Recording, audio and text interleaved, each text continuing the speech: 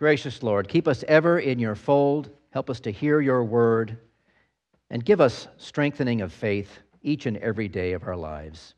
In your name we pray. Amen. Disneyland and Disney World, the happiest places on earth, huh? I think it's safe to say most of us have been to either one of those parks, at least once in our lifetime, and in a usual way, too. All the years I went to Disneyland growing up, my dad, he would drive our car into the parking lot. We'd walk up to the gate, buy our tickets, and we would go in. That's the traditional way. Or if you fly into Orlando for Disney World, you catch a bus or a rental car at the airport, takes you to the park, and you're deposited at the front gate where you buy your tickets and go in. But a colleague of mine once had a very different experience at Disney World. A friend who went along with him and his family hired a personal Disney guide to accompany them. And with this personal guide, they didn't enter the park in a traditional way. Instead of going through the main gate with the masses, the guide took them on service roads, which entered the park out of public view. In fact, my colleague said he couldn't even tell they were at Disney World at first because they were seeing the backsides of the buildings that house the attractions and the restaurants and shops. It looked more like an industrial complex. But as they walked through the mazes of nondescript sidewalks and alleyways, the sounds of the theme park grew louder and louder. And suddenly, as they were walking through a doorway for employees only, they found themselves deep in the middle of the park. The Magic Kingdom was revealed. Well, the experience behind the scenes prompted my colleague's wife to ask the guide, "What happens when somebody dies in the park?" And without batting an eyelash, the guide responded, "No one ever dies at Disney." Well, that bared further explanation. So he went on to say that Disney has an agreement with the local services that no one is ever declared dead on the property. Instead, when someone dies in the park, the body is taken off-site to the nearest hospital where the official pronouncement of death is made. Thus, no one ever dies at Disney. Now, Disneyland might have the same agreement with the city of Anaheim. I don't know. But apparently, that's how it works in Orlando. Now, many Christians love the corporation that is Disney and all that it has to offer. But some don't like the company's dark approach to stories involving children. And others don't like the hyper-commercialism of it all. But all that aside, there are things that we can use from our experiences at a Disney park which can highlight a couple of things from our reading today, or actually both the readings from the Corinthians and the Matthew reading. And one of the more obvious ones is entering the kingdom of heaven, right? You know, it's a great illustration when you enter whether you come in from the grungy parking lot or you're given a VIP access into the park, the kingdom is revealed when you come in, right? That's an illustration that you can use, right? But one of the less obvious ones might be having to do with the mind of Christ, as the Apostle Paul points out. And I'll attempt to show you, but first I want to tell you about a fun game I played with the preschoolers during chapel. And I even played it with the older kids at the Firm Foundations Academy here on campus. Well, I'll tell you what, why don't we just play it now so you'll see how it works, okay? And you'll get it a little better. This is how it works. Let's play, try to guess what I'm thinking, all right?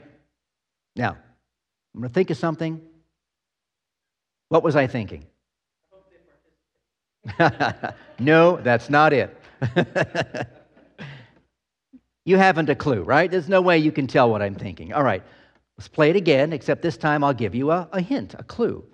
I'm thinking of a pet you might have at home.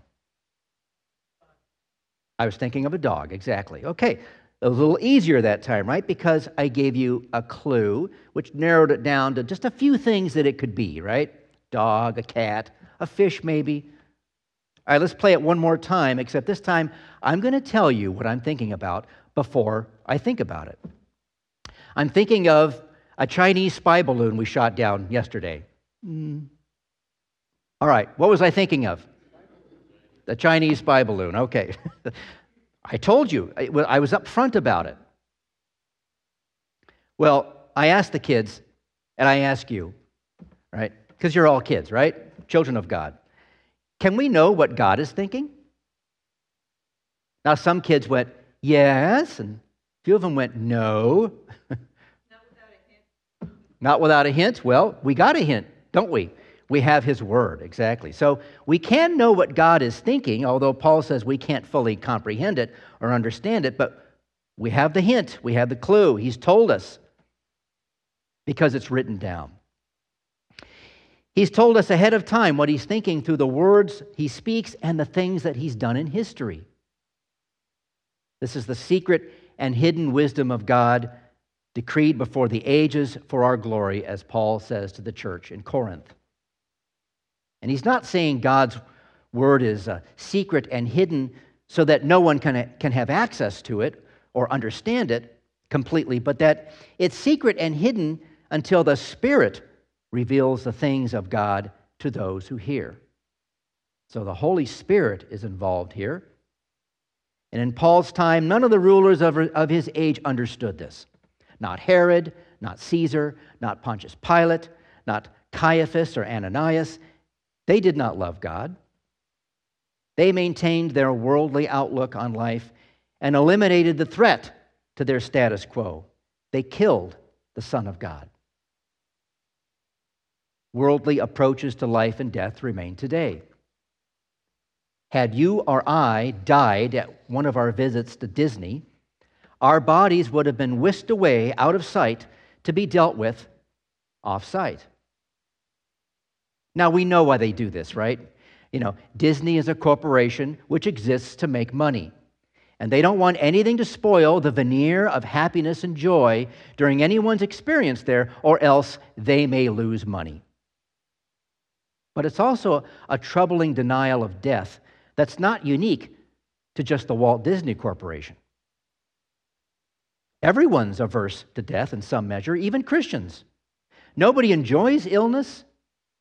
No one in their right mind seeks suffering and decay and death. No one looks forward to spending time in a hospital or visiting a funeral home. And sometimes our response is to just walk the other way. The hard truth of this sinful world, though, is that people do die at Disney, and we will suffer. We're frustrated by our failures in life. We let others down. We struggle in relationships and sometimes destroy them. And ultimately, we all face death. But let's go back to what Paul says to us Christians. We have the mind of Christ. Well, what does it mean to have the mind of Christ? On the surface, it sounds like some sort of mind meld or something, but we can see here in the text it has more to do with having the wisdom of God. And Paul says, I didn't come to you, brothers, proclaiming to you the testimony of God with lofty speech or wisdom, for I chose to know nothing among you except Jesus Christ and Him crucified.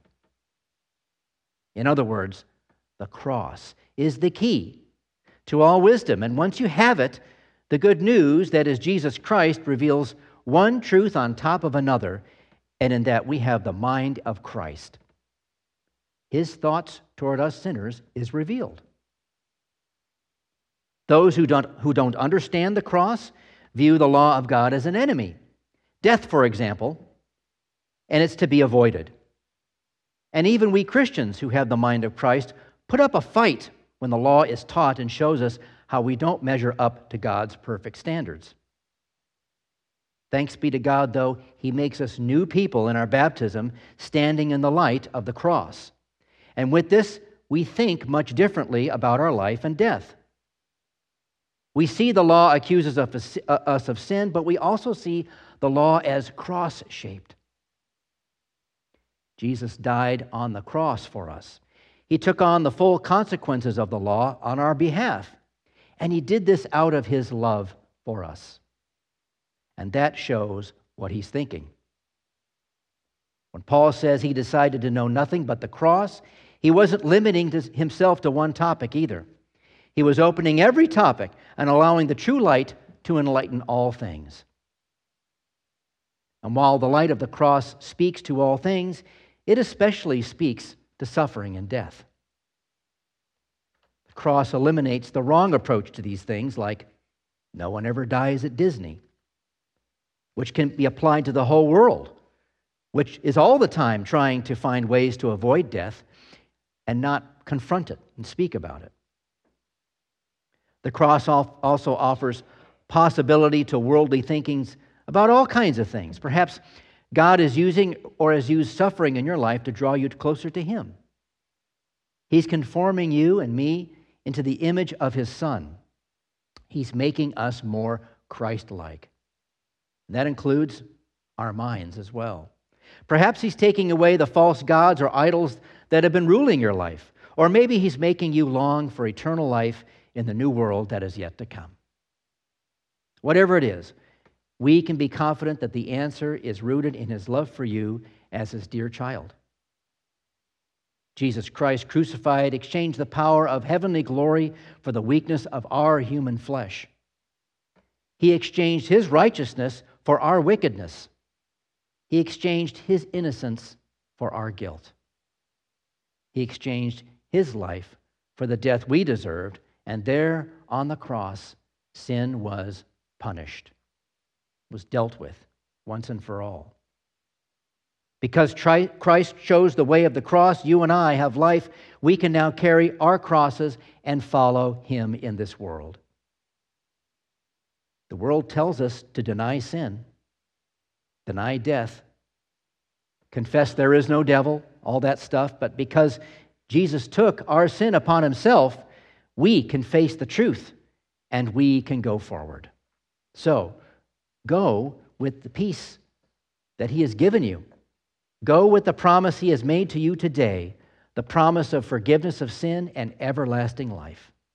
And remember, if you go to Disney and die there, no matter what the company says, your death proclaims the death and resurrection of Jesus Christ. And even though you die, you live with Him. Amen.